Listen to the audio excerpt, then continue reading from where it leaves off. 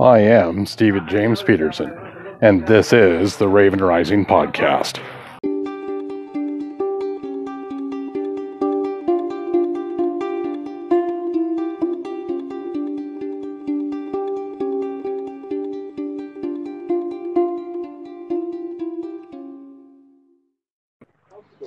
Sabrina, welcome to the Raven Rising Podcast. How are you doing? I am wonderful. Good. Well, I was going to say good morning. Good afternoon to you. It's morning here in Southern California still. Beautiful, beautiful. So, welcome to the Raven Rising Podcast. My iteration and goal here is to get you some more attention and possibly some more activity with the group that you're working with. So I'd love to have you be able to tell the listeners what we're doing here. What is going on with Sabrina? Oh my goodness. So should I start with telling a little bit about me and who I am? Yeah, let's start there and then we'll grow into everything else. Okay. And I'm going to preface this by saying I'm a girl, and when I talk about what I'm passionate about, I can get really detailed. So if I start giving too many details for the sake of time, please feel free to interrupt me. Oh, I'll be just fine. Okay. So, my name is Sabrina Barella. I born and raised, live in San Diego, California. And for the last year, I've actually been a full-time entrepreneur, which has been a dream of mine. So I'm 37 years old. I spent from the time I was 16 to 36, 18 years working for other people. And I always knew, there's some entrepreneurship in my blood, I would say. My grandfather had his own business his whole life, and he was the one that I was really closest to. So that was really instilled in me. And I knew that for my personal goals, as far as like wanting to be married, wanted a family, like I wanted something where I had the freedom. I had the freedom with my time, with my schedule, financial, limitless. And I knew I couldn't do that working for somebody else. So as far as my adult life goes, one of the communities, which is one of my big, that I'm very passionate about working with and helping, is the military. And pretty much throughout my entire adult life, the Marine Corps has been my family, has been a big part of my family. And part of that has to do, which I won't digress too much, but I don't have a relationship with the majority of my blood family. So coming in, into my adult life and making friends, I was a Marine Corps wife in my early 20s. That became my family. And so, we take care of our own, and, getting to not just experience the different stresses of that life, but like living it. And then after, so I was married for 4 years, and then we got divorced after his transitioning out. And at the time, I did not know how to do partnership, so to speak. I didn't know how to support him. I didn't have any of the tools that I now have. And it really has just been like a constant growth process for me. So coming out of divorce, on this end of things, or on like the personal development side, I said, okay, I'm the common denominator here in all these failed relationships. I need to look at me and look at what am I not doing? What do I not know? So I went on a, personal development, just learning, growing, reading books, seeking out mentors, taking personal development workshops and classes to try and get to the core of like what was going on within me. And I found a mentor and a lady named Allison Armstrong, and her body of work, I took her entire curriculum, which is all around interpersonal relationships, building healthy partnerships, communication, and it rocked my world. Like it changed my life. I found this in 2012 to 2013.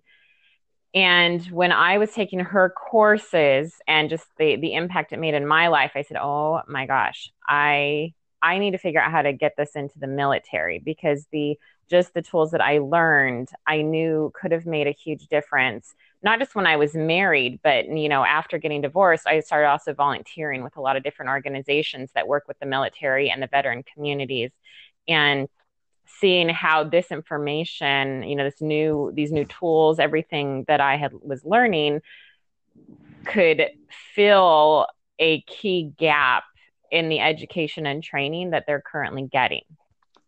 So I knew I wanted to do it.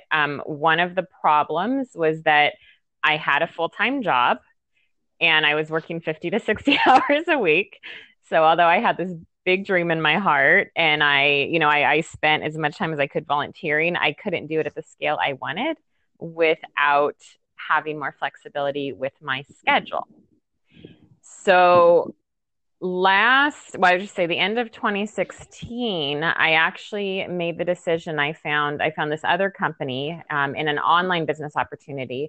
So I actually ended up, when I say I've been a full-time entrepreneur for 1 year, is I made the decision that in order to move forward with my bigger mission of helping the military, which we're going to be talking primarily about, I actually quit my job with this marketing firm that I had been with for 13 years in order to start an online business, in order to replace my income and give me the freedom I needed in order to, work on this other project, if that makes sense. Yep. Oh, absolutely. Yeah. So let's dive into this. I did. I want people to understand that you're doing a lot of work and help with people that also include a large PTSD audience for you. That's true, isn't it? Yes.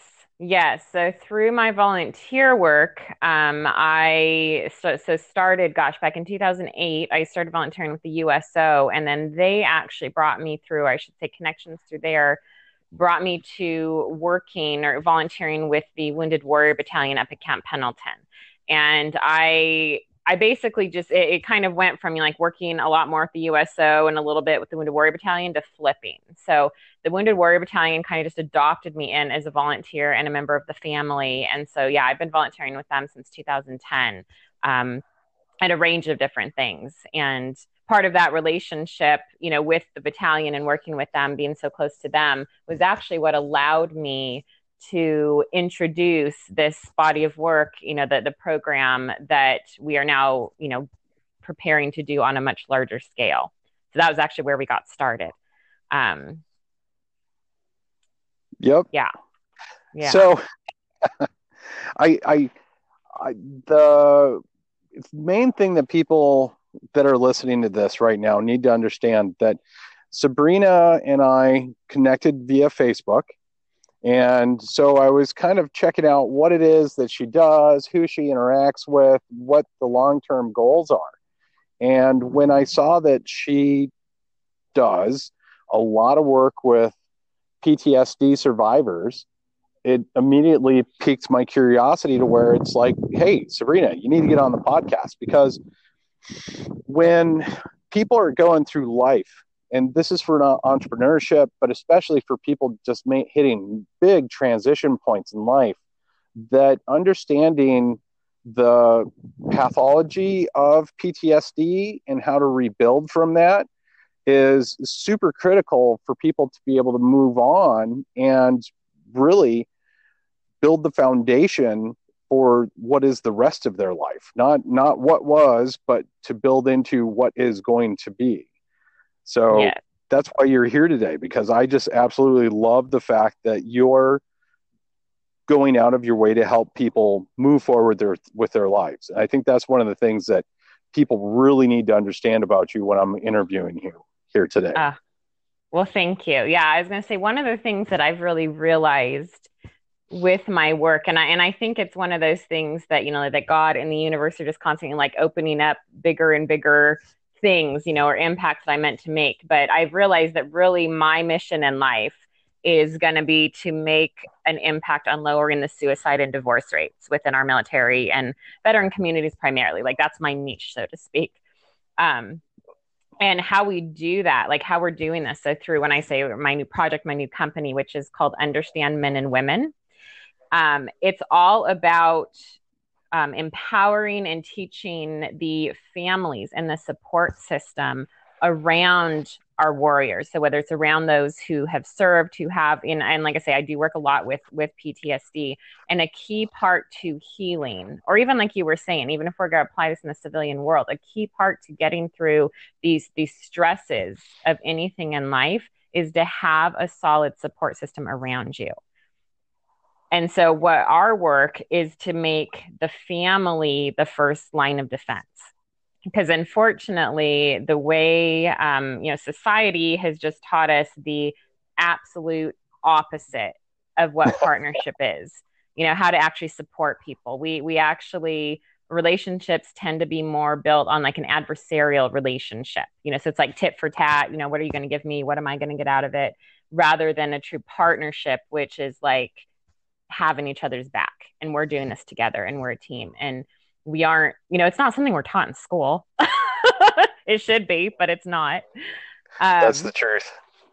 Yeah. And so, yeah, I was gonna say, just, because I mean, like I say, and all the, especially where the PTSD comes in and working with combat veterans, I mean, in all the years that I've worked with them, I've seen the immense difference that it makes for them when they have a solid support system around them of people which they trust and they feel safe to fully open up to. I've seen, because I would say, unfortunately, like I say, society, number one, has taught us the exact opposite. And what that results in is that even though people, loving people, well-meaning people, they do the very things which end up pushing each other away and causing mistrust and frustrations, as opposed to actually bringing us closer.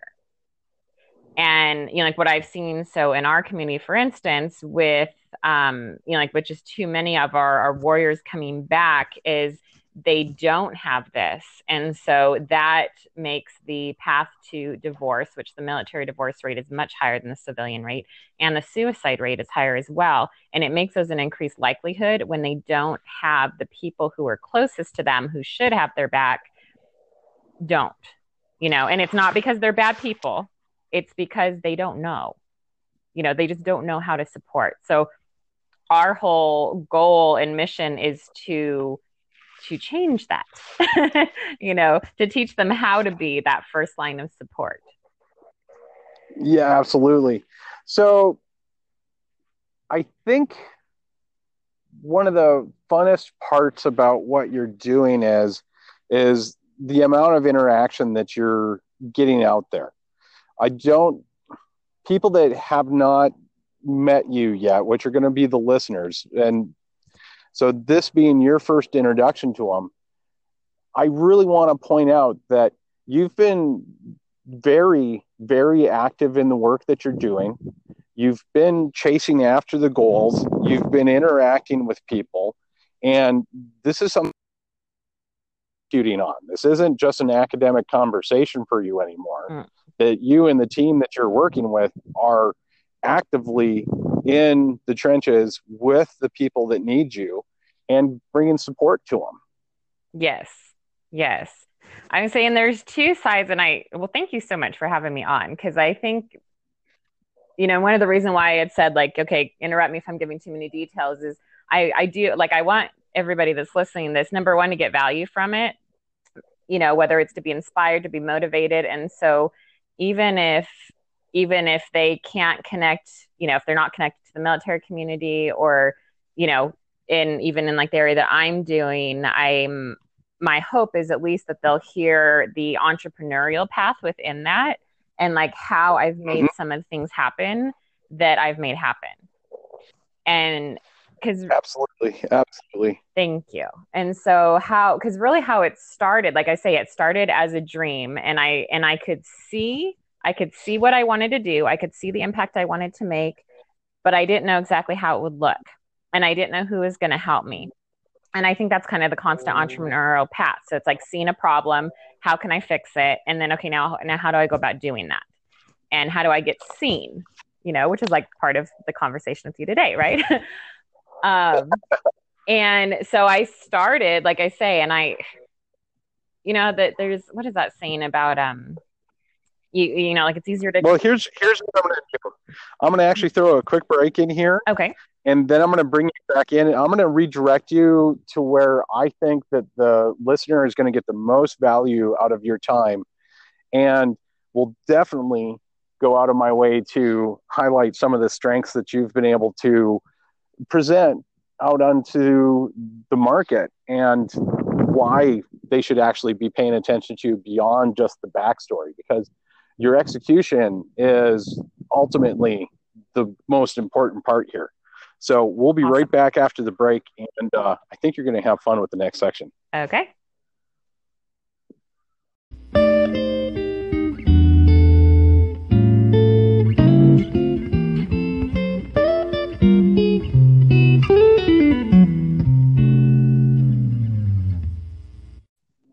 And we are back with Sabrina. Hey, Sabrina, just for giggles, I wanted to let everybody know where I'm at today. So I'm actually standing outside the hangar at Skydive Fargo while I'm doing this podcast with you. Oh, nice.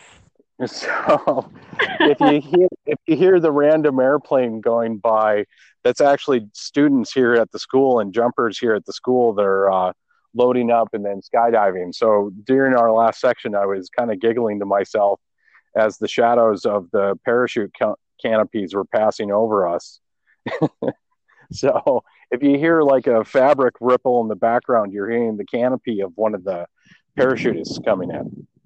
Sounds good. Are you going to go skydiving afterwards? We will see. There's an intent behind everything that I do. I am jealous.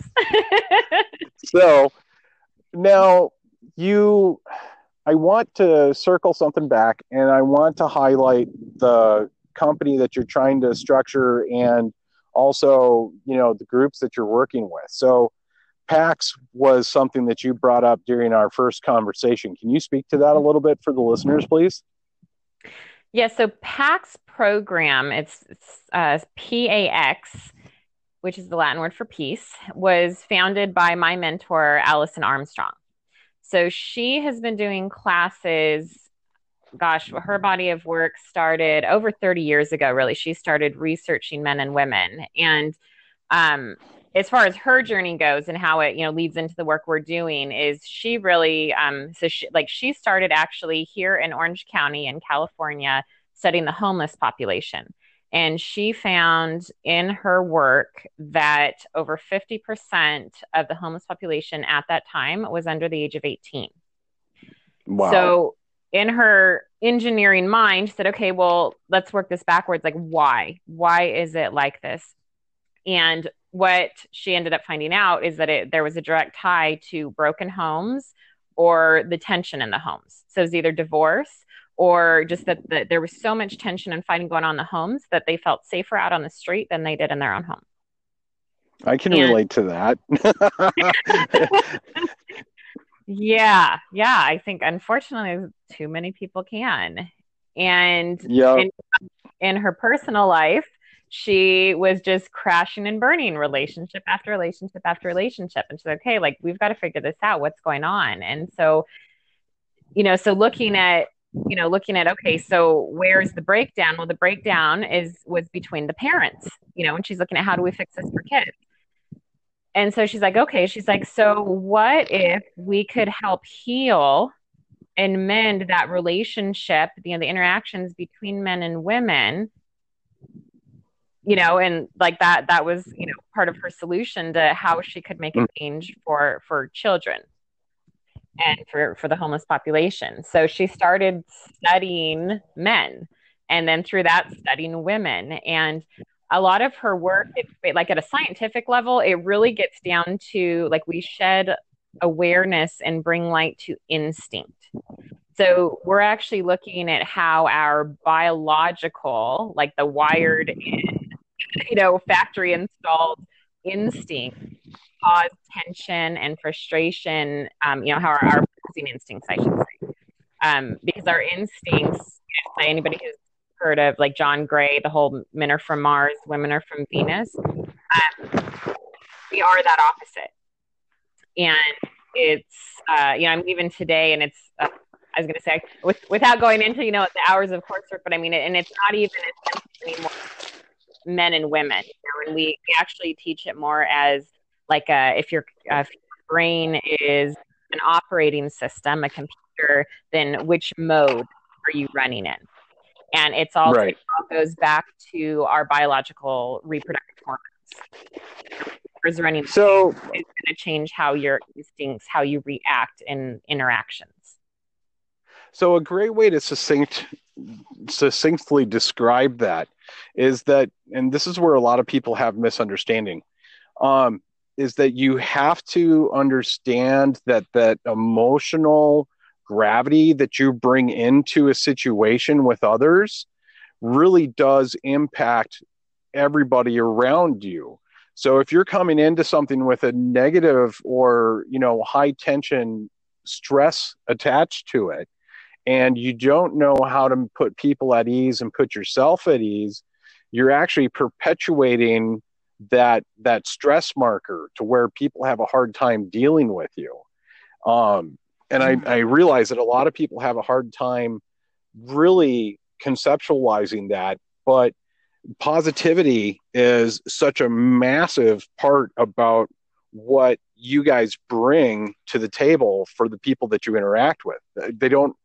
Most people don't understand that you need to be very positive in your interactions, because if you micromanage anybody, especially when they're dealing with like a PTSD situation, you're just in the way more than you're helping. And I know you know what I mean by saying that, that there's a proper way to coach, proper way to support, and most people haven't learned how to be those enablers and empowerers. This is why I get a kick out of the work that you do, because your team absolutely gets that empowerment aspect. Yes. Can you speak to that a bit more? Yeah, I would say, well, and as I'm listening to what you were just saying, one thing that's coming up to me, is the problem is that when we don't fully know and grasp just how different we are, especially, and I'm going to say men and women like as a generalization, when we like, or we use like the masculine versus the feminine mode, however you want to say it. But when we don't realize how different we actually are, we tend to, and this is how society has taught us everything, we tend to relate to each other as if we are different versions of ourselves. So women will relate to men as if, that's why we want to share all the details about our day, just like a girlfriend. And then when you're asking us, okay, well, what's the point of what you're just telling me? Because our brains are, because as a man, you're looking for like, okay, what is the point or what's the problem? That's what you're listening for. We speak differently. We listen differently. We have different needs. Everything is so different. And when we don't understand those differences, that's where the hurt feelings, that's where the frustration, and that's where we actually end up pushing each other away in relationships, because we have expectations that, of the other being that, that you're going to react the way I would react in that situation. And then you don't. Absolutely. And to label that is that too many people operate under an assumption of stress or rejection. They suppose that that's what's going to happen. So that's what they automatically cue themselves to respond to, where the truth of the matter is, if they focus on the positivity of the exchange and the interaction with others, you get much better responses from people. Yeah, well, and a big part of it is the awareness of the other person's point of view and the world that they're living in. That's really what all of our classes are about, is about, how our opposing instincts, how we see the world differently, and like really being able to almost like step in the shoes or like see things from their point of view. Because everything that we do, all of our interactions, all the choices that each one of us makes, is all determined by the point of view from which we see the world. And, Absolutely. just, for example, like for girls, like I was saying, so say like as a girl and a guy, like say if we were dating in a relationship, so say I'm sitting and I'm wanting to talk to you, say you just walk in after a long day of work and I want to sit down and I just start overloading you with details of my day and I'm talking and you know what I mean? And I haven't even given you time to like take your shoes off, right? Because I'm treating you like that's how, if you were a girl, it would be very natural. Like you come in and we want to connect. And so I'm going to treat you, I'm treating you as if you were a girlfriend and I'm expecting you to give me the love and the connection and all that back. And when I don't get that from you, then my feelings get hurt. And it's not because you meant to hurt my feelings, but it's because you see the world differently. In your mind, as a man, you're single focused. You've got, you need to come home. You need to transition from what you've been doing. You're not wired for the connection. Like you don't need it the way women do. So basically I'm expecting you to react as a girl does. And when you don't, I get mad, I get my feelings hurt. And then because of that, you get in trouble. Does that make sense? Or does that spark any memories? Like that's how it tends to go. And so just by shedding the awareness, like I say, on the differing operating systems and how we see the world, often what will happen is, people can go through like we have the 2 to 3 day totally transformational workshops, curriculum that I went through, and you come out of it and it literally changes the point of view from which you see the world. It changes how you interact with the opposite sex, how you interact with people of your same sex, with yourself. And there's a lot of healing that occurs because then those interactions where before I would have gotten my feelings hurt, because I was assuming or expecting you to react the way a woman would react. Now I understand that, okay, like he's not misbehaving. He's not doing it to hurt my feelings. He's just coming from a different point of view. And so when the awareness of how we see the world differently, when that comes into play, then that's when you get to choose the reactions or the responses, I should say. That's when you get to choose the response to act in partnership. So knowing that your partner, is seeing this same situation from a different point of view, how do you come together and work together in partnership as opposed to, just going on from, from how you saw it before. It's literally changing your point of view. Absolutely. One of the key aspects there is that when you're focusing your energy on the people around you, that you really need to go out of your norms and ensure that you're sharing positivity, that you're sharing joy, that you are listening to their reactions and putting them at ease. And if you're not able to get the people at ease around you, that's when it doesn't matter what type of a value proposition you're bringing there. If they're not easy with you and in the situation, they can't make a decision. The emotional blockage throws up the inability for them to see that you are bringing a win-win situation into the conversation, and you need to be able to speak to their self-interest. And when people don't understand each other's self-interests is where you have great conflict sometimes, like you're describing, that download period after you get off of work, that being able to come home and know that you're allowed to take a deep breath, take your shoes off, relax, that, in some instances that there's someone there already with a cup of coffee for you going, hey, welcome home. That structure is absent for a lot of people because popular media says that we're supposed to arm wrestle our existence into what we feel like it's supposed to be.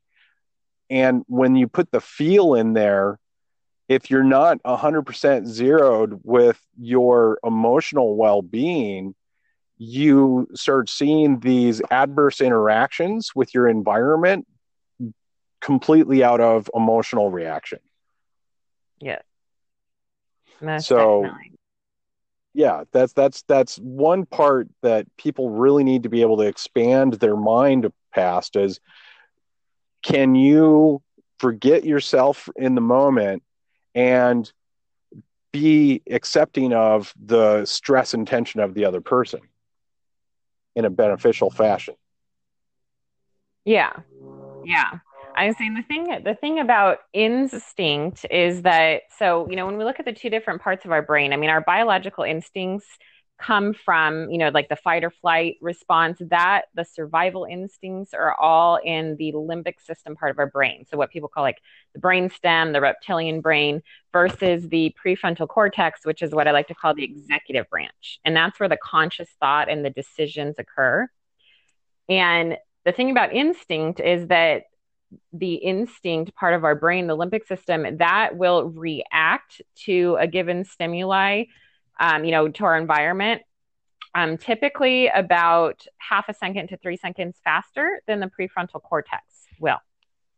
And so that's why, like you'll have those moments where, where it's like, some people, it might be like yelling, screaming, going crazy for a moment. And then you sit back and you're like, oh, that wasn't me.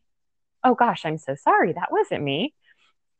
No, that was like your caveman or your your cavewoman. That was, some survival instinct reaching out and just reacting rather than responding.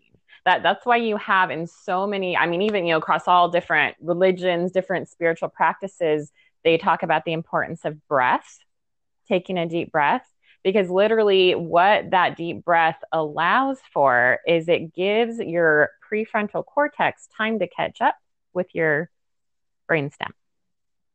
And when we do that, when by doing that, we're bringing in, what we call like the human spirit side of things. So that's the conscious choice. That's when we allow the conscious choice. And that's where positivity resides too, right? Everything is a choice. Happiness is a choice. But that's where we allow that choice to come into the interaction that we are in the middle of. So rather than reacting to what the other person is doing, what they're saying, the stress, whatever the situation is going around us, we can actually bring that conscious thought and choice to it and make a different decision in the moment. So we can respond rather than react. And that's a huge part of, like bringing it back to working with those with PTSD. Is one thing that I found is that, number one, I know there's, I've heard it both ways, but I've heard a lot of people over the years, they talk about PTS as though it is a forever condition or something that can't be cured. And I've actually found the exact opposite to be true. But in order for the healing to occur, there's a lot of a key part of it is having that solid support system around you. In order to, you need a safe environment to heal. The warrior has to be able to take off the armor and get down to what's going on inside and get it out. And the problem is there are not enough of them have people around them that they feel safe actually opening up to. And so that was a key part. It's an absolute truth.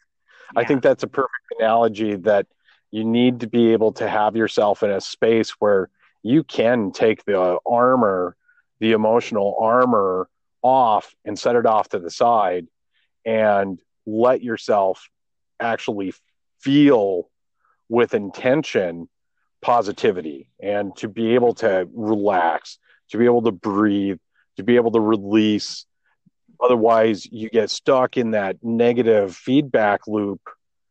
And too many people that haven't been through those experiences don't realize that once you put a positive feedback loop in replacement of a negative feedback loop, it's like opening the curtains on the window of a brand new day. The sun shines differently when you put a positive bent onto your life. So I know where I want to go in the next section with you. So I'm going to throw a quick break in here, and then we're going to be right back. Okay, sounds good. Back with Sabrina on the Raven Rising podcast. So I want you to come a journey of thought and have you express yourself down this road, because it speaks to the people that will be interacting with you. And conscious decisions, when you're dealing with consciousness, how do you like to structure those baby steps to people that you first encounter to get them started on that path of having proper, intentional, positive, conscious decisions happening in their lives rather than the reactive emotional? Well, the first step in any sort of transformation is to bring awareness to where you're at. So you have to know, and you have to be honest with yourself about where you're at and where you're starting from, in order to, then know how, what is going to be the path to getting to where I want to go. So in order to plan the journey, like in order to put coordinates into your GPS, you've got to have both your starting location and your end result. So you need to know where you're starting from. And all of our classes, all of it, the stuff that we do, it all starts with bringing awareness, teaching the true differences, in our instincts. And so, and we talk about how different we are, we speak for different reasons. We communicate for different reasons. We listen in different ways. We feel safe, the things that we need to feel safe. And I'm going to, kind of like broadly generalize this between men and women, are very, very different. And and there's just a list of things. Even down to our eyesight, like our eyesight is different, and it's all tied back to the hormones and who's running the show.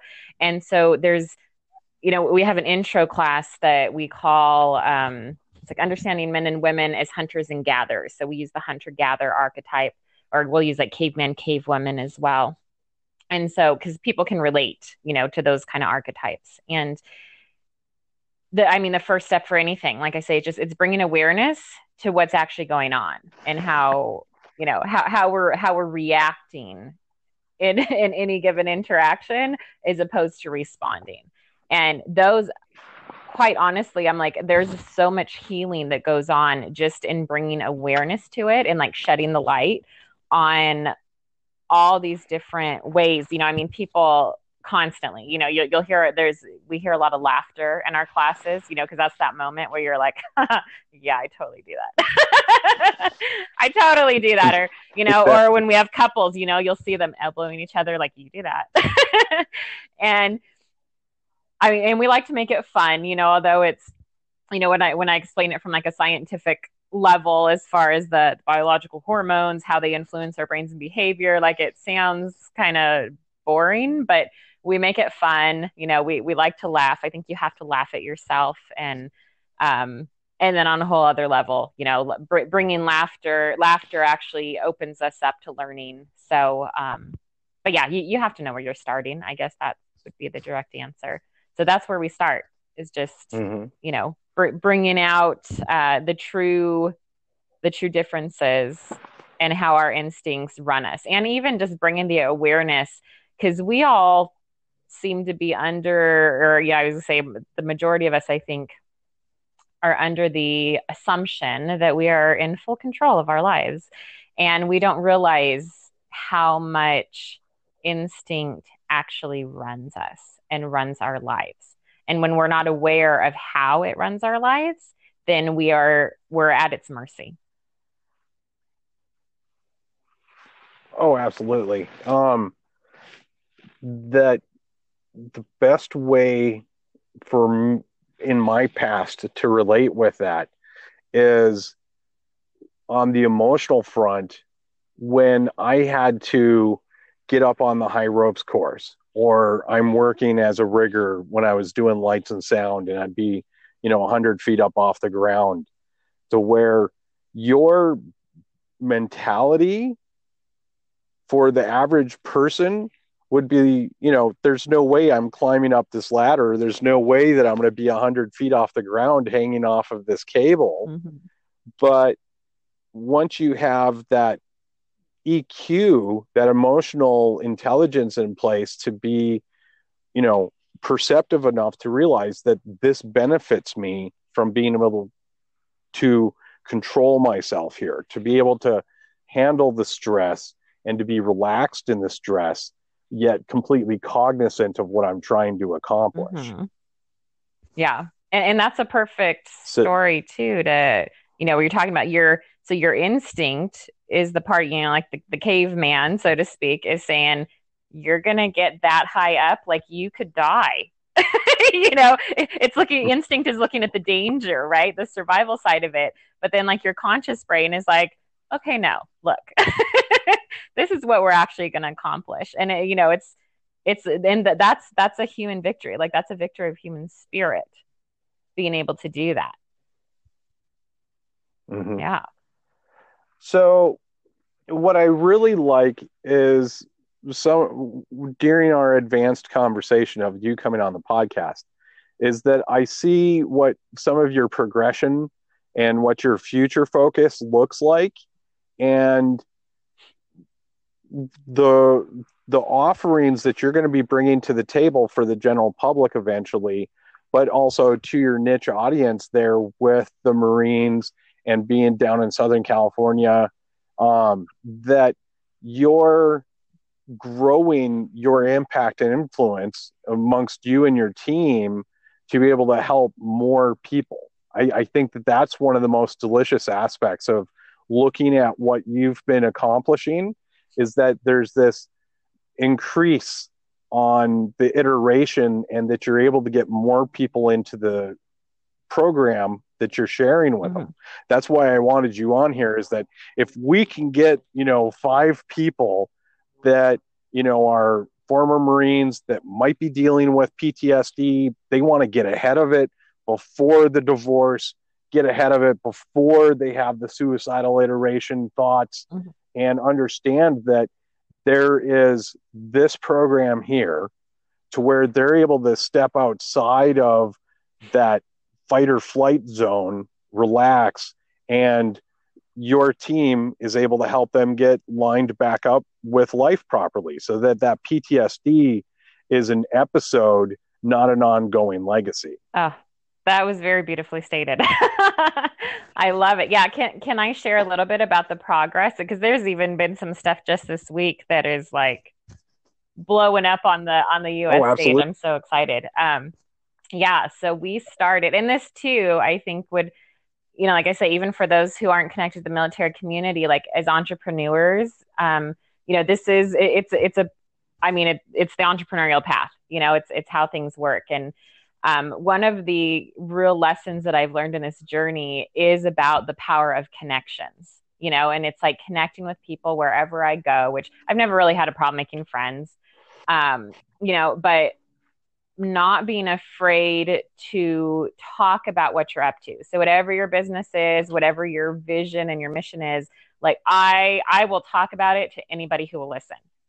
And and so, gosh, back 2 years ago, I was actually I was at a military family day. And this was when like the idea of expanding into even like what we're doing now, it was just like a seed. It was like, I knew I wanted to do it. I didn't know how.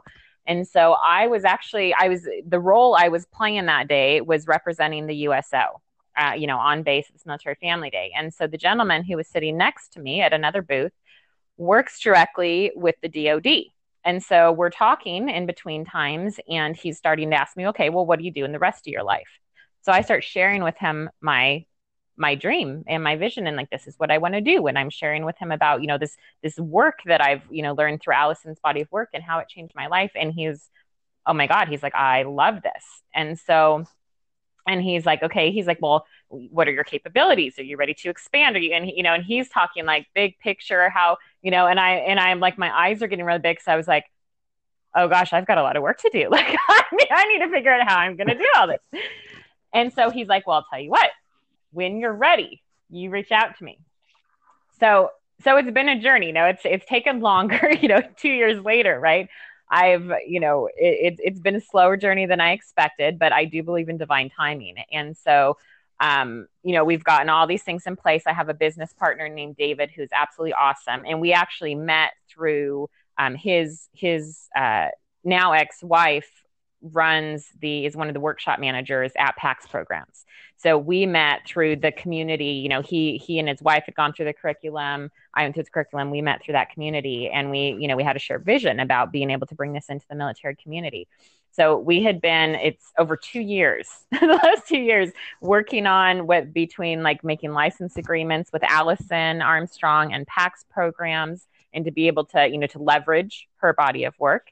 And we actually she's never done this for anyone else. So it's literally like we were like making, there's no cookie cutter to this. So it took us about a year going back and forth with her and getting those agreements in place. And then it was, just all the things we had to do. There's different registries as far as, that we have to register our company with, including creating a company, so we had to get all these foundational pieces in place because our end goal was to go from teaching. So since 2015, we've been teaching as volunteers, and we've been funding this all out of our own pocket. So we've been teaching classes at primarily two different bases here in San Diego. So at Camp Pendleton and the Balboa Naval Station. And we've been doing these 2-hour classes for free with several different units. And we started with the Wounded Warrior Battalion. And what we were seeing out of this, and I mean, I have testimonials. So our website for this, I'll say, if anybody's, online multitasking, is Understand Men and. But we've got meals, and we're having, people that would do a 2-hour, just a 2-hour class, which was like the basics, the fundamentals of how the differences in instinct. And they would say, oh my gosh, our marriage has done a 180, like the arguments are 30% of what they were after a 2-hour class. And the people in leadership were taking notice too. They're like, okay, like you guys are onto something. This is different than anything else we're getting. We need you to expand. So, so we've got all these different things going on, and Dave and I are like, okay, well, in order for us to do this on a larger level, this needs to be a company, and like we need to get paid for it. In order to put more of our time into expansion, obviously, we still have to keep a roof over our head and we have to do all this. So, and that's part of where the licensing came in with Allison Armstrong, is as opposed to just being able to teach some of what she considered like the community teachings that we're allowed to go out and do for free, is how can we get the full curriculum, the curriculum that I paid for, to go through myself as a civilian, this curriculum that she's been providing for 25 years now, across the US, UK, Canada. Like how do we get that? How can we provide that major, like the ninja level transformational classes with the military? And so that's where we're headed, is when I talk about like getting a contract, setting us up to be able to get a contract with the government, is to actually provide these 16 to 20 hour transformational workshops to be able to provide to the military, like across the US, across the world. Like that's where we're headed. And so what are some of the key things that you are wanting to see, if we're going to speak things into being? What are some of the things that you would like to be able to accomplish here in the next quarter, to be able to allow you to exercise your practice here, to be able to really make it come around and go full circle? What are you needing to put into place at this point that maybe a listener is able to help with? So our big goal over the next quarter, is primarily been focused on fundraising. And so, like I say, up until now, we've been doing classes in San Diego County, which is where Dave and I both preside, and the rest of our team, that support us. We've been doing it as volunteers, and we've been funding everything, like in all the foundations of the business, out of our own pocket. And in order for us to even to get to the point of getting a contract and be able to fulfill the larger picture, we have to be able to provide these classes, these 2-hour classes at different bases across the country, still, on our dime, so to speak. So I've really been focusing lately on, sending out letters asking for help. Is, it's something like at this point that in order to really get out and show the impact that we can make and, just spread this work outside of San Diego, we need help on the funding side. So people who are like-minded, who support what we're doing, who would be willing to help us with any amount, but to be able to get these classes, be able to go to North Carolina and Texas and, Virginia and, wherever the bases are, but to be able to expand the work that we're doing now, to get to that point. So it's like the next phase, that's what the next phase is all about, is expanding the classes and the work that we're doing now on a grander scale. And we need help. We need help to do it. So ultimately what you're trying to accomplish is to find a way to evergreen your source material in this aspect of when you're talking about funding, that's going to be money. So what I would like to be as a resource here is, that's why you're on the show, is to help you get the message out there so that we can start developing a relationship with the general public, with you, so that they understand that when you're coming to them and you're saying, hey, we're looking for your assistance in funding what we're doing, that they understand what it is that you're accomplishing, so that they see, being a donor goes way beyond just themselves. It goes way beyond just you as a person, that there are all these different Marines that are out there that you're going to be contacting, and eventually additional service personnel that you are changing the lives of for the better. I mean, to the point where they see their marriage as a beneficial, healthy, good thing, versus being those guys that, end up staring at the top of a beer bottle all day long and their relationship goes to shambles around. Yes. And that goes back, like one of my core beliefs, or, what I would say, like tagline, so to speak, around this work is that stronger individuals make stronger family units. Stronger family units, for our community, makes a stronger military. A stronger military makes a stronger country. A stronger country makes a stronger world. But it all starts at home with the individuals. Oh, absolutely. Yeah. Absolutely. And the healthier that they're able to be at home, the healthier that, all structures of the team environment that they're tied to improves. Yeah. And this is I'm going to throw a break in here so that we can redirect the thought that I have there. So we'll be right back. And I want people to start really paying attention to what I'm going to lay down for the thought process here. And I think you're going to enjoy this ride, Sabrina, because it transforms the world that they're in to the transformation of the world that they want to be in. Yes. So we'll be right back with that after the break. Awesome. Thank you.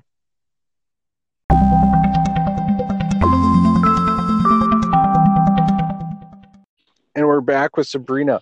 So I think one of the key things that people need to see is the end goal when they're understanding the conversation going on between you and me. That when you're helping people with PTSD and the family members around the people with PTSD, that it takes a unified understanding of end goal. It's where you actually have that family communication going on, where the father and the daughter understand, hey, Dad, this is what I want to get out of life, and this is how I need you to be empathetic around me to achieve this. And in response, I will be empathetic back to you so that you're living in the world that you want. And it comes down to being able to have all parties speak to that. Do you see that being a major component for you? Oh, definitely. I was going to say, and I just like what I'm picturing as you're saying that, because I'm a very visual person, is ripples, the Mm-hmm. ripples that go across, and it's like, I mean, I learned this even so in learning, in my online business, which, like I say, I've been doing to, to put a roof over my head over the last year.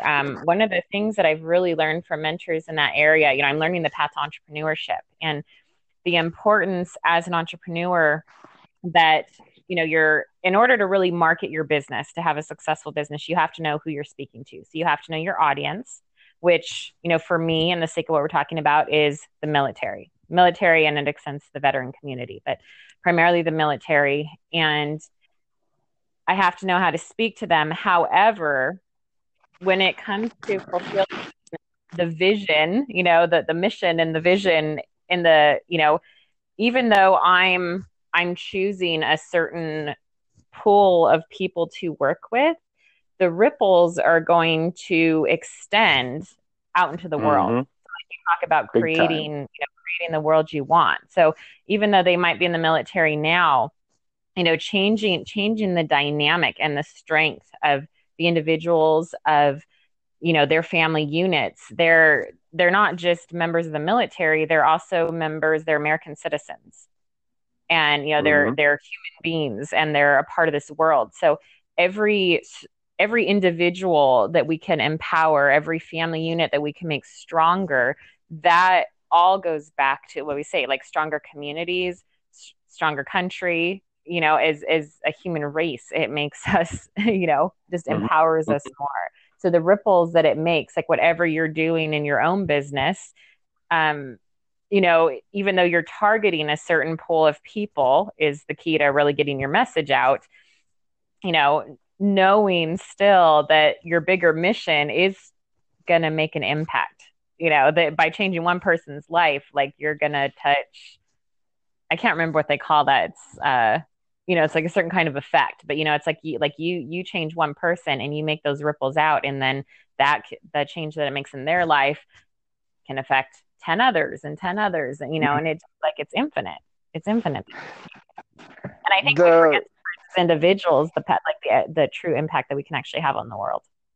Oh, absolutely. I mean, when people really begin to iterate on spreading a positive impact on all those people that they encounter in a day in a joyful manner, in a positive manner, that you might just be that one smile or that one good morning that helps put that other person back into a positive feedback loop, and you're helping everyone around you come out of their negative feedback loop. um this morning, for example, I know this will sound a little cheesy, but it's pertinent, where I was at a convenience store picking something up before I came out here to the hangar, and the gentleman in line before me was upset that he had to answer questions for the lady behind the counter. The whole interaction was aggressive between the two of them. And I made a point that when I came up to the counter afterwards, that I made the eye contact with the woman behind the counter. I said, thank you very much. This is what I was wanting to be able to get from you. I appreciate, your help. And it totally changed her dynamic. It was like watching a flower bloom, because then the smile came onto her face. She remembered why she liked being at work. And that ripple effect is then, if she's happy at work and she's having a good time and she's telling everybody to have a good day, to where the next person that walks through the store is able to bring that positive energy out. So we're definitely, wavelength creatures as humans. And, it's not a Pollyannic thing to say that if you spread joy to others, it really does improve the world around you. It makes a massive difference. Yeah. And we forget sometimes to internalize that into our own home. Some people, they have a mask at work where they're doing the fake friendly, and when they get home, that they maintain that, instead of, like you say, take that emotional armor off and be vulnerable, be transparent, and be, open to the wavelengths of the people in your home and share the positivity there. That's key, especially dealing with people with PTSD, because they need to have those safe environments to go into. Yes. And that's the key. That's the key to everything is safety. And that's where the breakdowns occur, is that, again, like when we assume or we interact with each other as if we're different versions, like if I'm interacting with you as if you're going to react to the world and see it the way I do, that's where the misunderstandings occur. So in order to, like, what would create a safe environment for you to take off that armor is very different than what it takes for me to do it.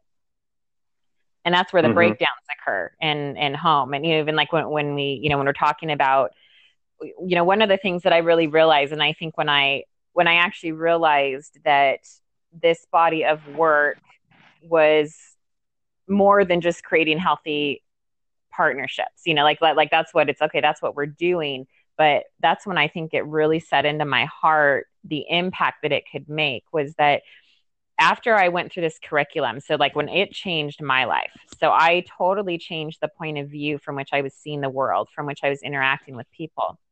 And then, and I'm still, throughout this whole journey, I'm still working with the Wounded Warrior Battalion. And so back in 2013, when I had, when I was going through these classes and changing my point of view of everything, was when, at the time we were in Afghanistan, we were having, we had a lot of wounded, and the guys were coming back. And so the majority of the battalion at that point were combat wounded. And the majority of them had PTS in addition to whatever other injuries they had.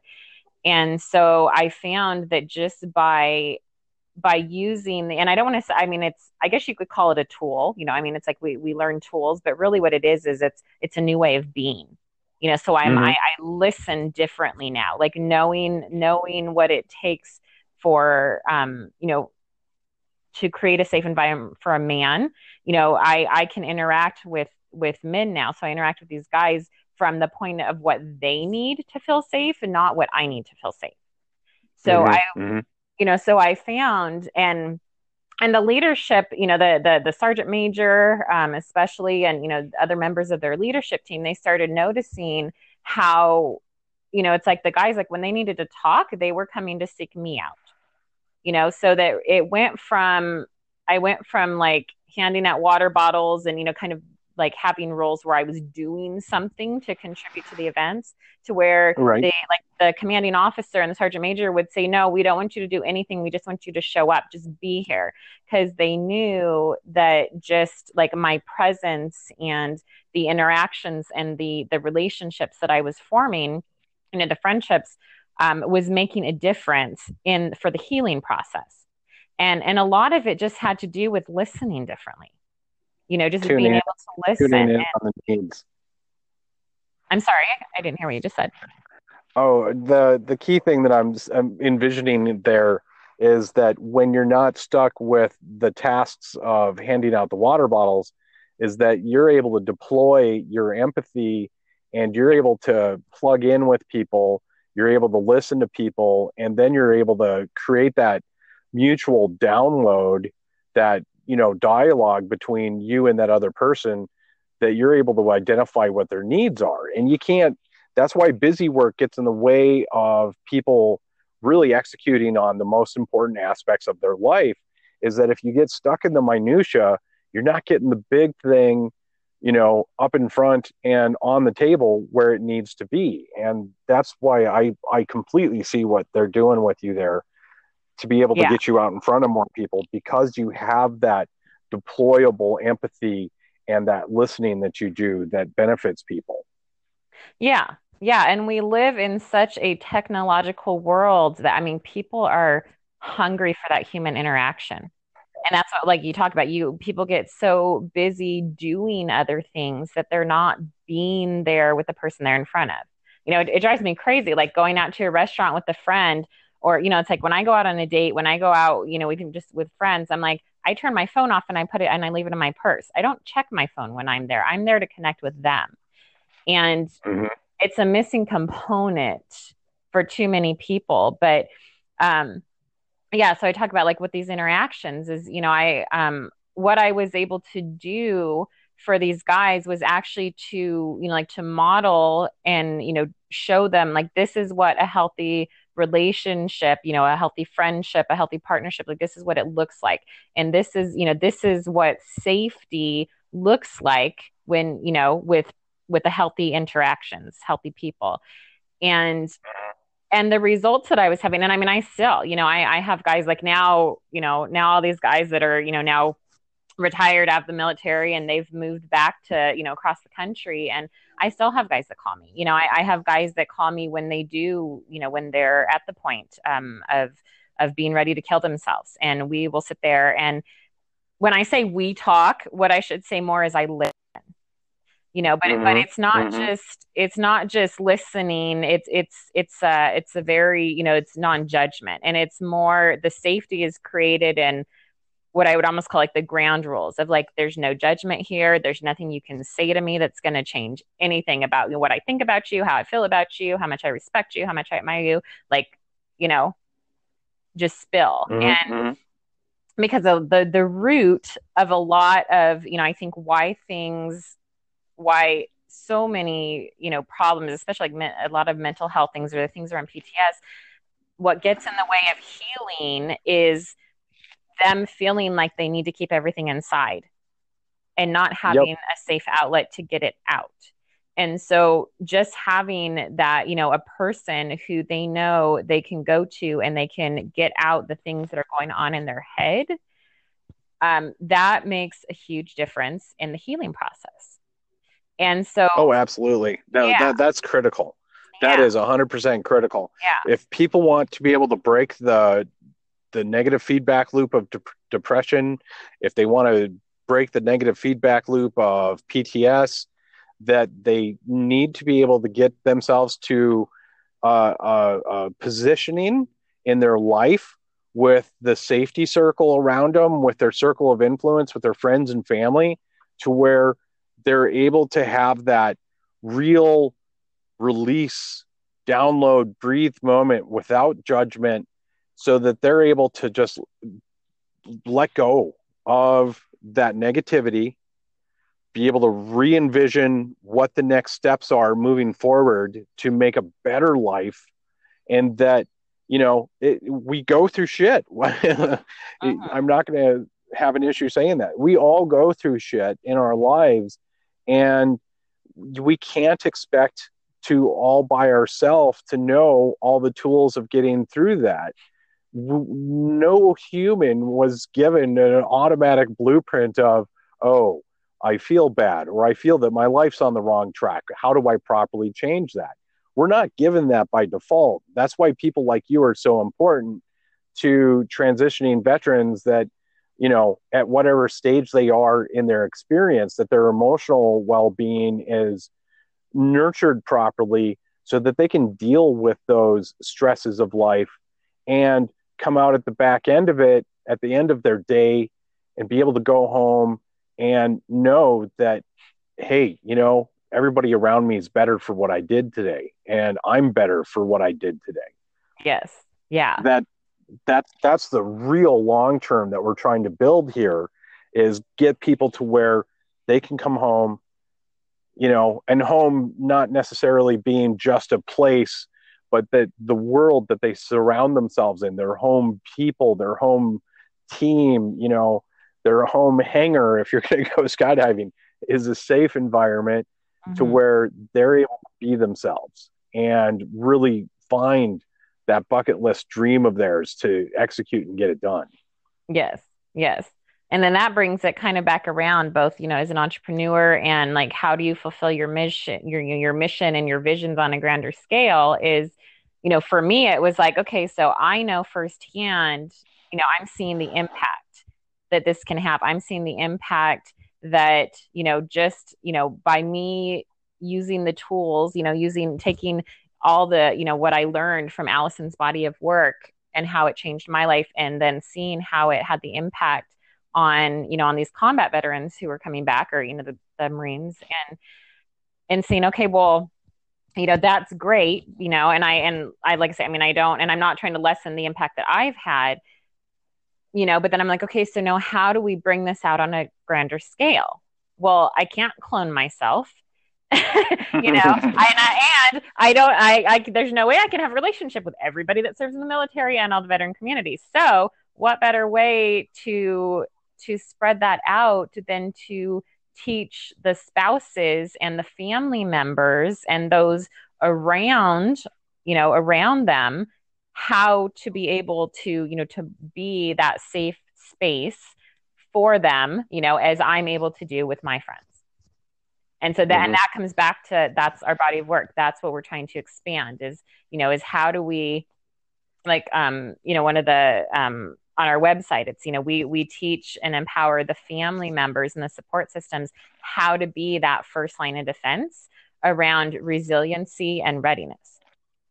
Because I think today too, there's a I think society kind of pushes, whenever any problems come up, they want to push you towards like a mental health professional. They want to push you towards the professionals, go to marriage counseling, go to this, go to that. As opposed to, I'm like, well, what if your family and those closest to you, like that's how it was back in the day. That's how our country was founded, right? If we want to get down to that, it's like family units and communities, like, they would go to those, the churches were the ones reaching out and helping before you went, and that's how it should be. It should. Well, I think one of the key things that people, and this is more of a chemical aspect of this, though. Actually, I'm looking at the timer. I'm going to throw a break in here. We're going to come back in a moment, and I want to discuss the endorphin aspect of positivity and how it impacts people that are recovering from PTSD, so that they start to have even a chemical understanding of how this improves the world around them. So we'll be right back after the break with that. Sounds good.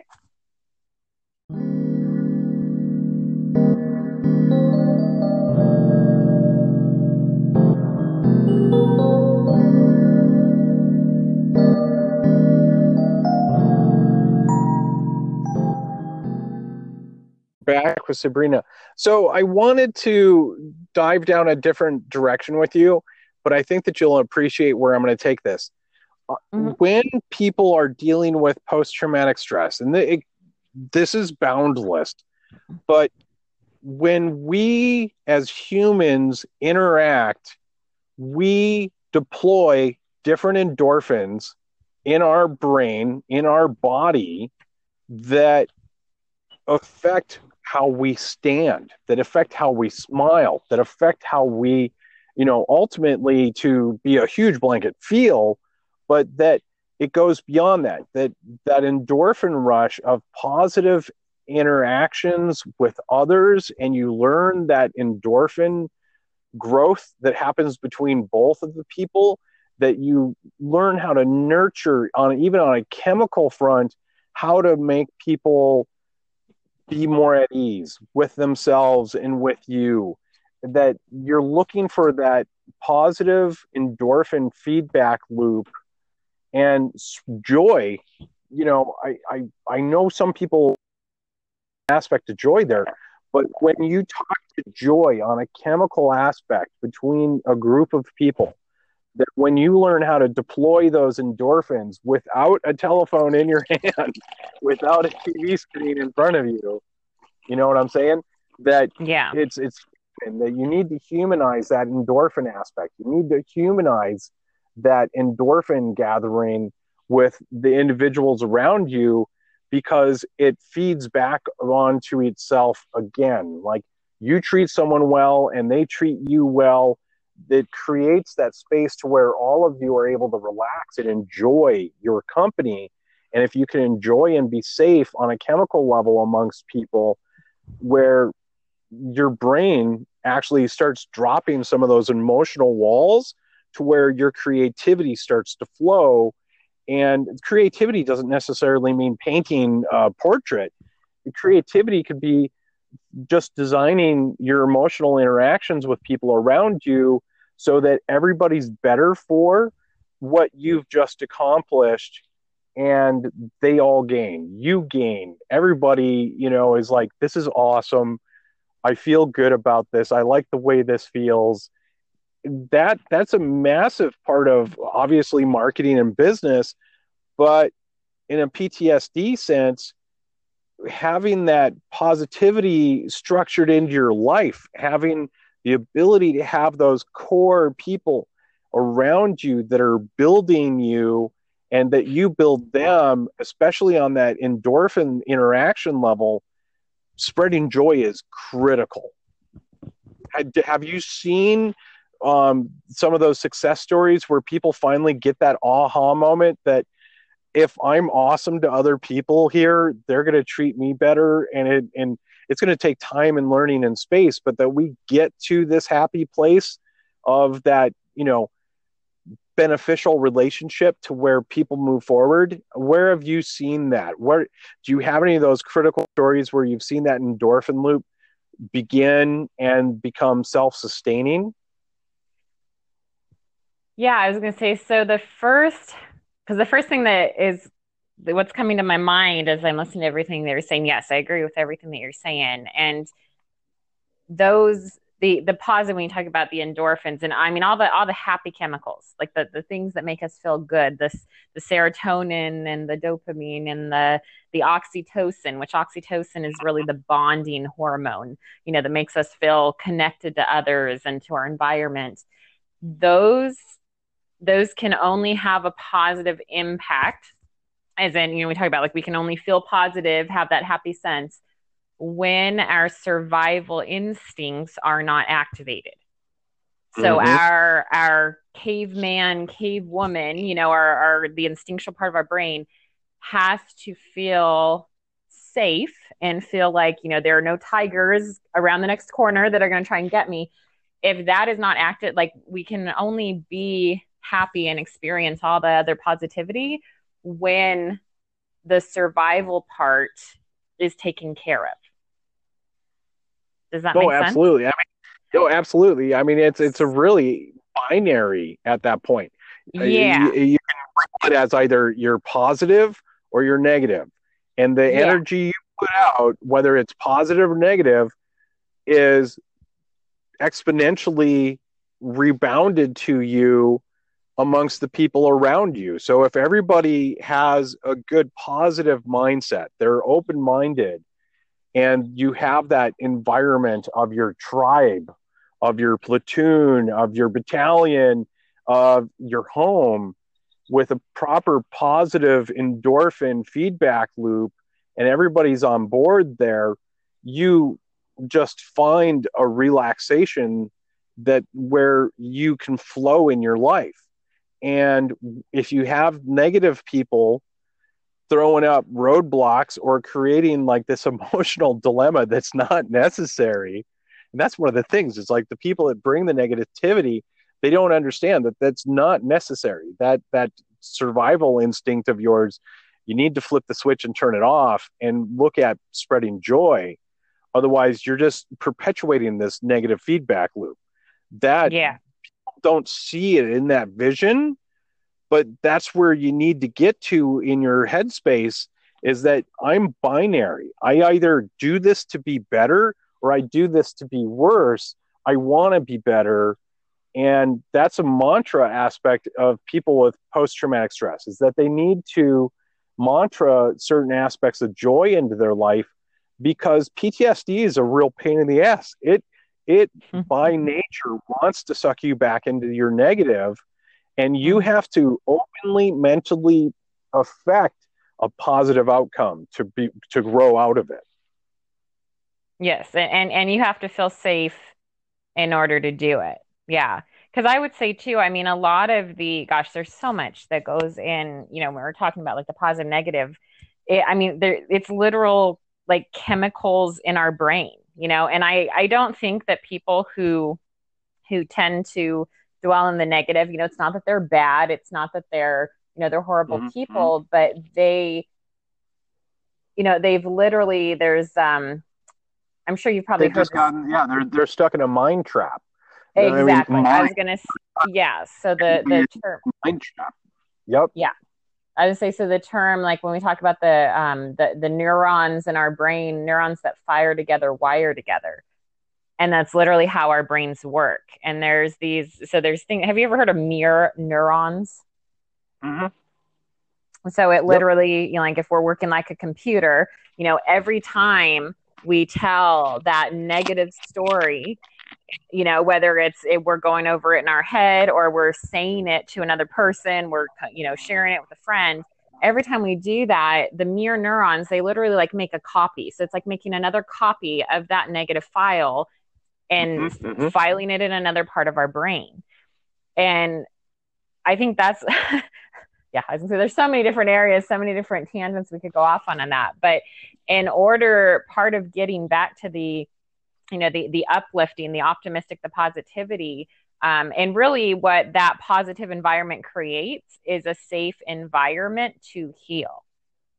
That's the end result, is what that creates. And when we're stuck in that negative cycle, I mean, one of the best ways to get out of that, honestly, is just to stop telling those negative stories. Oh, 100%. And the internal self-speak that people have.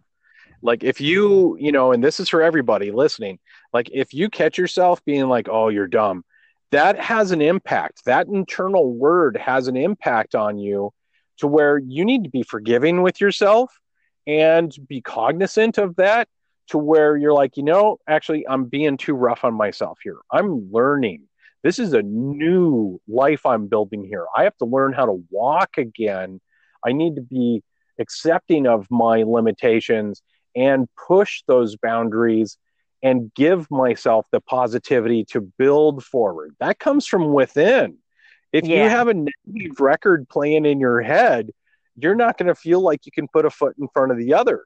If you have that positive endorphin loop going in your life and in your mental conversation with yourself, then you're able to reach new boundaries. You're able to push beyond. And it's so internalized there, that conversation. It has to be positive. You have to structure your day to bring that positivity and that message forward, or you find yourself trapped back into that negative loop again. And those mirror neurons, you create those you want the future to be. So if you're thinking positive thoughts, you see how to buy your house. You see how to buy your car. You see how to put food on the table.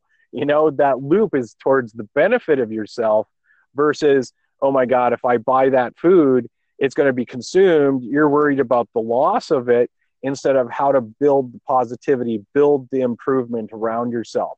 And too many people get stuck on that scarcity mindset. That's key in PTSD, is releasing of that negative mindset and getting that positive mindset. Yeah. Well, and scarcity is a instinct that goes back to survival instinct. If you think about in terms of like the hunter-gatherer archetype, it was, there are only so many berries out in the field. There are only so many deer out to be hunted. So there's a scarcity of resources. And because, if you, like, again, talking about that archetype, they couldn't jump in the car and drive to Costco. So scarcity is very much, it's such a survival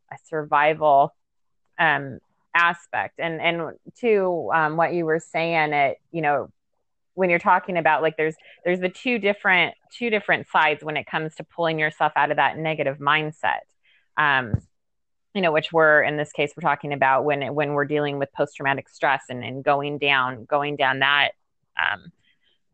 that cycle, is, there's the pulling yourself out, which pulling yourself out, that takes an incredible amount of, there's courage on one hand, and there's I'm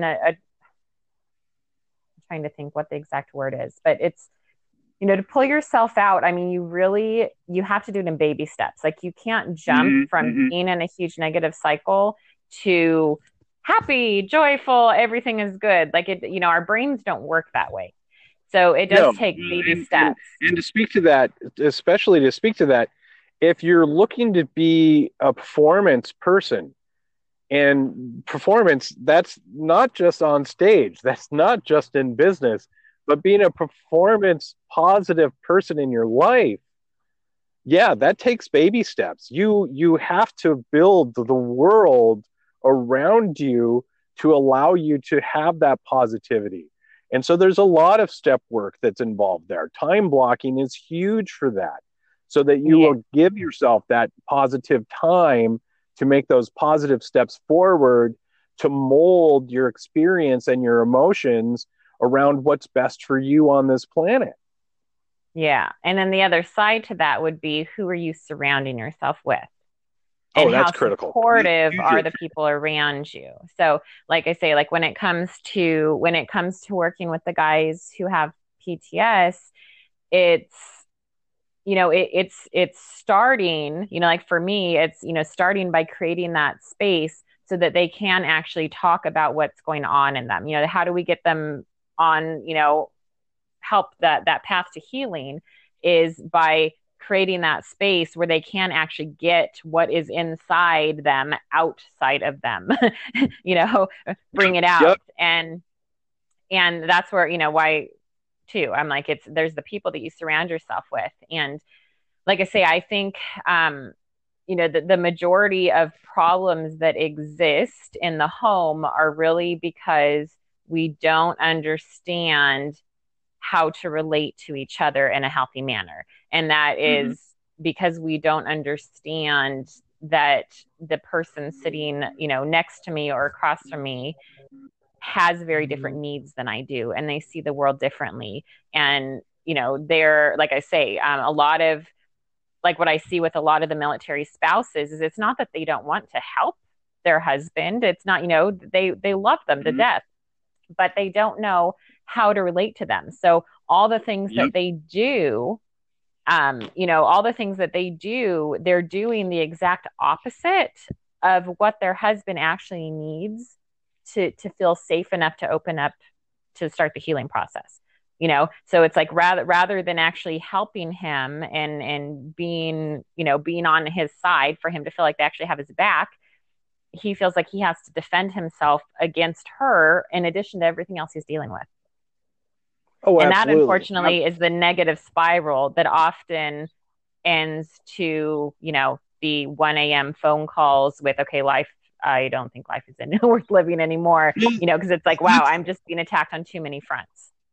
Yep. So we reverse engineer that. I want to speak to that in the next segment.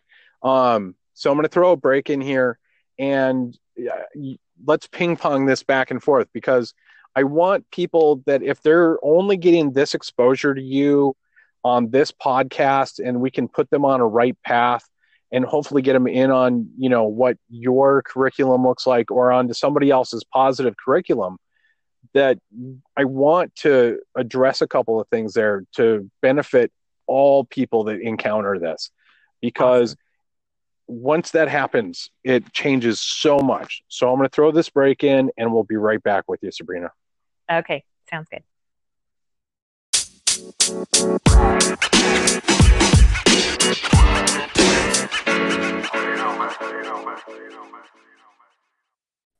So one of the things I know that you deal with this, but it may not be laid out for a lot of people to see what it turns into.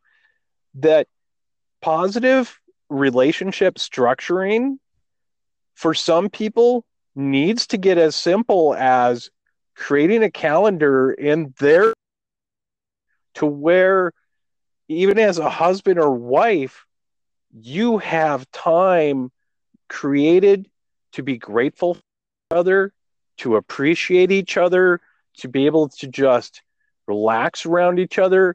Because remember, when people start dating, that you have that great oxytocin of, you can just sit on the couch and you groove in each other's personal orbit and space, and you just breathe. You just enjoy the person there. You let the other negative emotions away, and you just share openness with them, so that you can both relax. Over time, husbands and wives, and I'm guilty of this. I'm throwing myself on my own sword here, is that we get so hung up on different minutiae in our personal lives that we forget to give that appreciation and gratitude to the people around us. And when they're not receiving it from us, it's next to impossible for them to share that back to us. And it causes a horrible negative loop. So the positivity here is critical, that you have dedicated time with the people that are around you to appreciate them, for them to appreciate you. You need to have that negative emotions just put in a box. And one of the great ways I like to do this is right away in the morning. This is why the miracle morning happens and is so important for people. And I don't care if your morning's at 11 or at 5.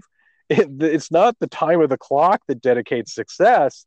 It's headspace. It's mindset. You need to be open and positive to the people around you so that you get that in response. And it's hard when husband and wives forget to let go of the scorecard. You can't keep score on, hey, you didn't put the fork where I wanted it on the table. I'm now mad at you. That should not be on the scorecard. It doesn't matter. You know why it goes on the scorecard, right? Yeah, go for it. Because if you were a woman, you would know that it was in the wrong spot. but exactly. But the dynamic between the two people is you just throw the scorecard away. I love you. I'm here with this person because I am intentionally here to help them be better. I want to be better. I'm better because of this person. That person's better because of me. You don't get there by keeping the negative scorecard. You build a positive scorecard. You do the random stuff to make them smile. When you walk by your husband or wife and you have that ability to kiss them on the shoulder, give them that oxytocin and that endorphin to where they're able to just be like, this is why you're here. This is why I'm here. I appreciate you. Thank you for making me safe once again. Mm-hmm. People forget the positive scorecard. So how do you help people get the positive scorecard to be the one that really matters to them, to where they stop keeping score on the negativity, but they start keeping score on the positivity? How have you and your team helped people see that realization? Oh gosh, that's a loaded question. So the first thing that comes to mind is a lot of the things that go on that negative scorecard are actually they're a direct result of the expectations we have around how the other person is going to react or respond or act in any given situation. So we have our own expectations. I'm expecting you to act how I would act, and because you didn't, I'm now mad at you and you get a negative mark.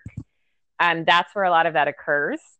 So this all comes back to just the awareness, is the awareness of what's going on in the other person's world. What do they need to be safe? What is their love language? What do they need to be, what do they need or need to hear, or how do they hear, so to speak, love?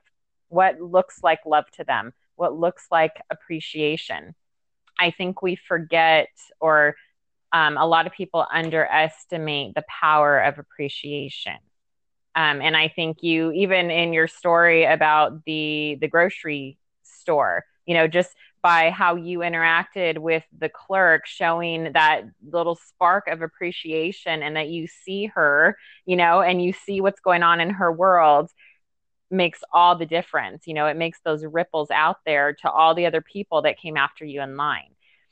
And in relationship, it's the same. That's the difference between, an adversarial relationship where and that's where the scorecard comes, right? Because it's just like, what's in it for me? What's in it for me? That's, where I think instinctually, survival instinct is selfish. It's self-preservation. So we're going into relationships like that, as opposed to a partnership, which is truly like, we're in this together. We're a team. We've got each other's back. And that means, seeing from the other person's point of view. And the only way to do that, number one, like I say, is we talk about, and we teach and we bring awareness to how, what our opposing instincts are. And then the other thing is for the more personalized things, so individuals is, how what love looks like to them, for instance, you have to ask them. There's so many expectations in relationships at all different levels. And, we expect to know people. To hammer on that word that you just said, expectations. Mm-hmm. The biggest killer of a relationship is unspoken expectations are going to destroy you. You need to, all parties need to be able to verbalize and execute and show in a positive way the open, spoken, known expectations for each other. Yes. When you have an unexpected or an unspoken expectation of someone, they can't measure up. They don't even know how. They don't know what the mark is to shoot for. Mm-hmm. And when people have an unspoken expectation between 2, 3, 4, and people don't know what they need to do to make you happy and to meet an expectation, they're targetless. You haven't given them the ability to know, hey, if you do this, it would make my fucking day awesome. And then I will do this in return to make your day awesome. That needs to be out there. That needs to be spoken. And then PTSD people get so stuck in the I'm not sharing my expectations with others because I'm afraid that they're going to be let down. That's one thing they have to hit the brakes on. You need to allow people to know what your expectations of them are so that they can create the positive for you. Mm-hmm. Yeah. Yeah. And there's so much around that. But it's whether you're on, like you say, whether you're on a first date, and I mean, we break it down so much in all the different classes, but I think number one, we don't realize sometimes that we actually do have expectations about every single moment of what's going on in our life. We have expectations about everything. And really what happens, what that negative, where all negativity, I would almost say, comes from, is having an expectation about how things should be, how would it be in the ideal world? And because our outside circumstances are not presenting that, our expectation is not meeting our expectation, that's where the negativity comes in. So we're getting disappointed because our expectations aren't being met. Whereas in relationships, it's all about, and on like, I mean, and I had to learn this, right? Like I learned this from Alison Armstrong in dating, after being divorced and, going through all these, doing relationships all wrong. I even learned simple things as it's like, well, when I'm, especially like early on in dating and we're going to go out to dinner, telling him like, these are my favorite foods. How do you give him the win? How do you, make sure that you're going to have a happy experience? Well, tell him what you like. Don't just throw it out as a game. Is like, okay, yeah, let's see. He's going to plan the date. Let's see how good it's going to be. And the same could be when you're married, planning an outing. Well, you know what? I love sushi and I love Mexican. Those make me happy. To telling your partner what would make you happy, whether it's on a given day and a given moment, in the bigger picture of life, like letting them know, cueing them in. Like in communication is, I think, communication is kind of hammered out. People don't, how do I say this? I was going to say, because there's a lot of like in the self-help where they just, it's like, oh, the key is just talking more. Well, no, it's not talking more. It's communicating the things that we need to each other in a healthy way. Well, I think the key thing that people really get screwed up on from popular culture is that we watch a half-hour TV show and all this dilemma happens and one miracle event happens and everything's happy. It's not like that in the real world. We have to spend days and days and days and months and years working on creating that positive influence and environment for ourselves for other people to also be able to enjoy the riches of that positivity. It's not just I read a book and I'm a better person. No, you read that book page by page and apply those lessons over time to make yourself better. So if you're digesting like 80 self-help books in a year, power to you, that's monstrous, but you're not practicing what they're telling you. You need to slow down, grab one book, one program, one positive train track to be on, and work your way down it. Yes. Especially with others. Yes. Because that's where the rule books gets laid out between you and the people in your life, is that you have to listen and interact and put the time investment into a relationship. It doesn't just happen snap. Definitely. Yeah. One of my mentors, and he says this all the time, is he's like, for every hour you spend learning or reading or taking in information, you should be spending at least 4 hours or more implementing. And you know, like what that looks like in the classes that we teach, or when I'm working even, you know, like as a coach, like a life coach or relationship coach with individuals or couples, it's, you know, it's like we can talk about theory and I can explain to them instinct and stuff like that, but then you know, it's like the homework, so to speak, is okay, now go out into your life, go home to your husband, go home to your wife, and see, you know, look at all these areas that this comes into play. You know, look at how this instinct is being triggered, you know, every time that you're in this situation. And, you know, and that's where the awareness comes in. So it's, you know, it gets to the point where, you know, in the beginning, you might notice it after the fact. So you're like, oh God, I just did it again. I reacted again. But then as you train your brain, you know, and this is the implementation part, as you train your brain to notice it, you know, so you've brought the awareness to this is what's going on. I'm, you know, my instinct is being turned on, you know, being kicked in when this happens, when this stimulus happens to me, this situation, then you'll get to the point where even in the situation, you're like, oh, okay, this is one of those moments. This is happening right now. And then you get, you know, and then you can graduate to the point where you know, you can see it coming on. So, oh, okay, you know what? This is one of those moments. Rather than reacting how I used to react, now I can choose to respond a different way.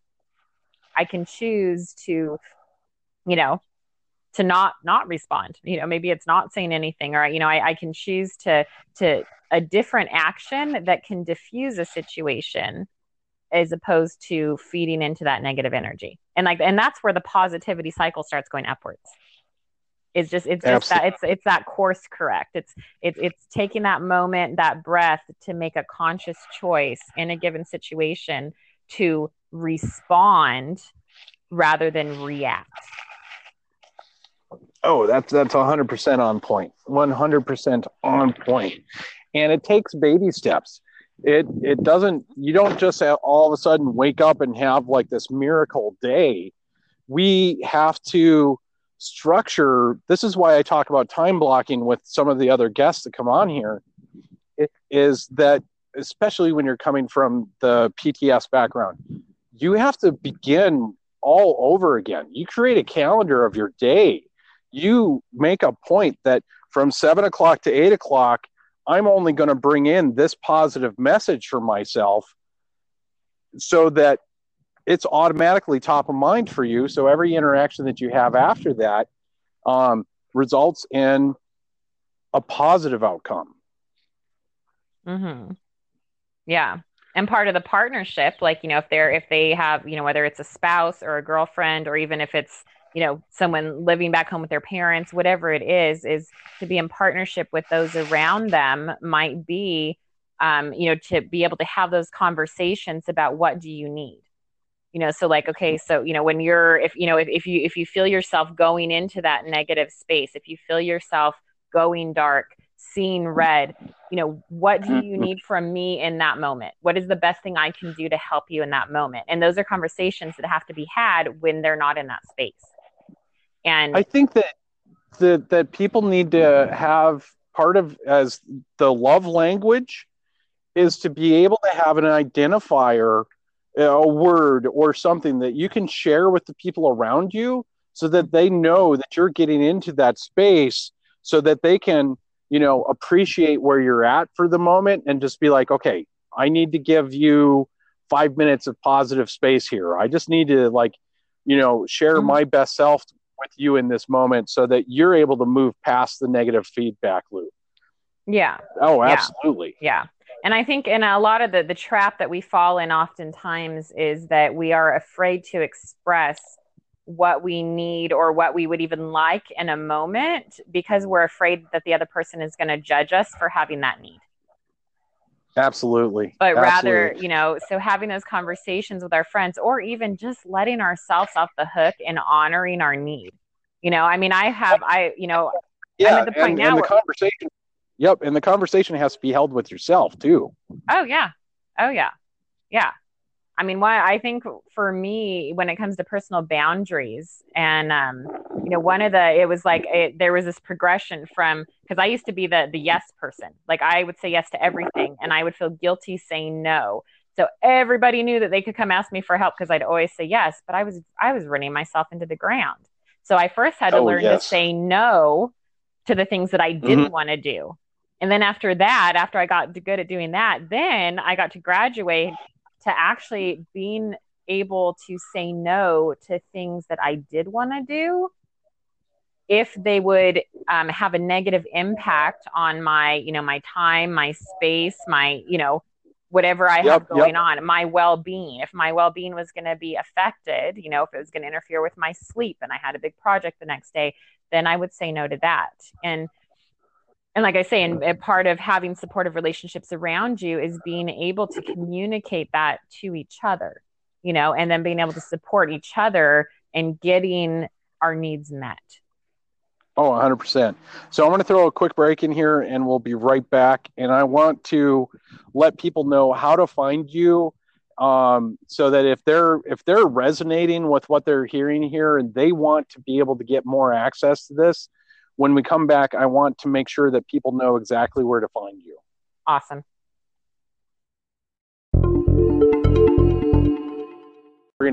So one of the key things that I'm going to throw in here for a moment is for people listening to this today, and if this is resonating with you or people that need access to this or could benefit by access to Sabrina and her team and the work that they're doing, where are the best places for them to be able to tap you as a resource, tap your team as a resource, and also let's say that they're not needing this necessarily, but they want to help you help others. What is the best way for people to get a hold of you? Where do they find you on social media? What websites do they go through to find you? Lay that out for people because I want to make it so that if this conversation has resonated with them and they need help on part of this, especially if they're in the Marine Corps or they're serving with us, and this is something that where they want to have this in their world, how do we get a hold of you? Thank you. So yes, there's a couple different ways. So our website is, as I said before, www.understandmenandwomen. So all 4 words are spelled out, .com. Understandmenandwomen.com. And when you go to that website, you'll see obviously it's a military team. But regardless of if you're military or not, I especially want to point people to if you're liking the information and you want to learn more about what we've been talking about, is there is a section called free resources. And so that will actually link you to a page where there is a ton of articles, a lot of like Alison Armstrong, just articles from her, audio, videos on there. And even, I mean, Alison's course, we call it the mothership, she's got online courses. Like the same courses that we're teaching live within the military, you can also access online. You can do all that through the free resources tab at understandmenandwomen.com. Okay. And where else can they find you? Say somebody really wants to be able to reach out to you to give you some more opportunity to speak out in public. How do we get a hold of you? Yes, so I would say the best places to reach me would either be Facebook or LinkedIn. So on LinkedIn, under my name, Sabrina Barella. This is B as in Bravo, Arella. Or on Facebook, my personal profile is under Sabrina Rogers Barella. So that's how you will know it's me. So yeah, you can send me a private message for either of those to connect. And then also too, because you mentioned, I was going to say if I could also mention, so I've been talking about this quarter has really been about fundraising and trying to connect with other people around helping us get to the next level of to be able to expand this work on a larger level. So we have a GoFundMe campaign going. May I share that link as well? Oh, absolutely. That's why you're here. Awesome. So it's at gofundme.com and then /military first line of defense. And the first is the number one and ST. So gofundme.com /military, the number one ST line of defense is our GoFundMe. If you feel it in your heart to help us expand this work. And if you do too, like I say, I would love for people to reach out to me on either LinkedIn or Facebook. I'm an open book. And I, like I say, I could talk all day about this. So I love having conversations around it. And as well as, anyone who's listening to this, if you're, a veteran or military and you'd even be interested in like helping us, we need volunteers. Like we need to build an army ourselves in order to really make the impact we want to make. So we're looking for help in that regards too. So one of the things here then, what I'm going to suggest to listeners is if you're able to help her and the team that she's working with put on events at different locations, that are on different bases around the country and maybe even eventually internationally onto different bases, that we need you as a listener to reach out to Sabrina, especially if you have those contacts that you can help share and say, hey, we have a group of guys over here at Frankfurt that would definitely benefit from hearing from you. Or that we have a group of people over here at the Great Lakes Station that could benefit from hearing from you. That all of that really comes from a community aspect of helping you get your message out there more. So as a listener, if this is resonating or people that this would be huge for, it's the responsibility really is on you to share this podcast with them so that they're able to get access to PAX, that they're able to get access to Sabrina's team and be able to help with the GoFundMe page. That doesn't happen in a naked vacuum, people. That you need to, and I'm asking you as a listener, share that information out there so that we can help her drive revenue into this project, because it helps so many more people than just one. It's a whole team here. Yes. And you know what? I just thought of something that I had wanted to share earlier. Can I add one more little thing about what we're up to? Yes, absolutely. So and I appreciate you saying that about, just the connections. So building the community is a huge part of this. And it's through connections. And this is part of being an entrepreneur, right? Making connections and networking. I actually, I had a meeting yesterday that I met with two gentlemen, and this goes back to the story I was telling earlier about meeting that one gentleman 2 years ago, saying, call me when you're ready to expand. So I called him this week, and we had a meeting yesterday with him and another individual who worked with the DoD. And the end result of that meeting is that our proposal to expand our program to do these full workshops is actually going to be presented at the headquarters meeting at both the Marine Corps Reserve headquarters in New Orleans at their next meeting next week. And it's also going to be on the board, the headquarters meeting at Quantico, the U.S. headquarters. So our proposal is actually being placed right in the hands for the Marine Corps, which is where we started so far. And with that is huge exposure. And it also, it's like, what is that saying about to whom much is given, much is required? It's also bringing with it the more urgent need for this funding in order to be able to start teaching, these other offering these free shorter classes across the country. Being able to travel with our team, being able to go to New Orleans and North Carolina and Quantico and the different, bases with the Marine Corps. And we're just talking about one branch of the military right now, but being able to go out and spread this work to bases who have not yet heard it. So that was like a huge victory this week. And if anyone was wondering why I had you on the show today, it was 100% to bring attention to the fact that you need some help from other people to get to where you want to go. You're not going to be able to do this by yourself. And even your team, you guys have been doing this all out of pocket. Yeah. We need to get it transitioned to where other people see the value of what you're creating and doing, because you're changing lives for the better here. That we need to get more of a community built around you to enable you to move forward more. Yes. And I thank you so much, Stephen, for bringing me on your platform to help spread that awareness, and just for your support is just huge. It means so much to me. So I appreciate you for that. And just for having this platform for entrepreneurs, in general, is just amazing. So any parting shots? We're going to wrap up here in a little bit, but any parting shots or anything that you wanted to touch on that we didn't touch on during this interview? Oh gosh, we could have sat here and talked all day about this, I think. But I think one of the biggest things is, and this is going to go counter to what we've been taught and what society teaches us, but that we are truly in charge of our own lives. We're responsible for ourselves, for our reactions, our responses to everything in life. And, when we talk about that negativity versus positivity cycle, we have that control which way it spins.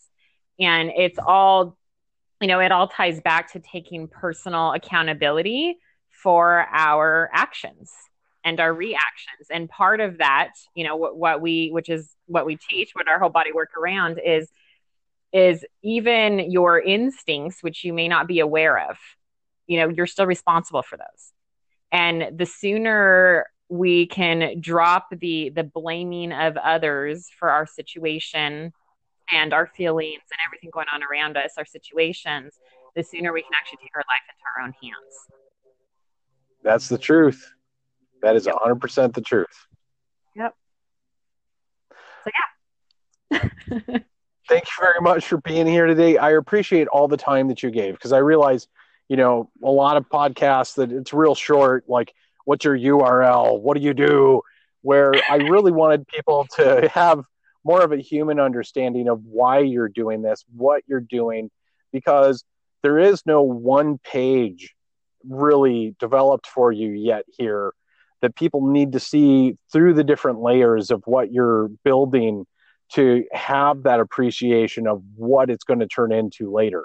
So that's why I made sure to have a longer format for you, so that each of those layers, people understand what's going on behind the scenes and why. And it's just delicious to have you on here today. Thank you so much. It's been a pleasure and a joy. I've enjoyed it. Perfect. Thank you very much, Sabrina. And everybody that's listening, share this. If you know Sabrina, absolutely share this. You owe it to her as a friend to share this podcast and put it out on your Facebook page, put it on your Twitter, Tumblr, whatever social media you're on. The only way Sabrina and her team are going to be able to move forward and to really have the massive impact that they rightfully should have is if you as a listener share this message. So I just wanted to put that out there as a parting shot. Thank you so much. Thank you, everybody that's been with us. All right. Cheers, Sabrina. I'll get this out to you later today. Sounds good. Bye.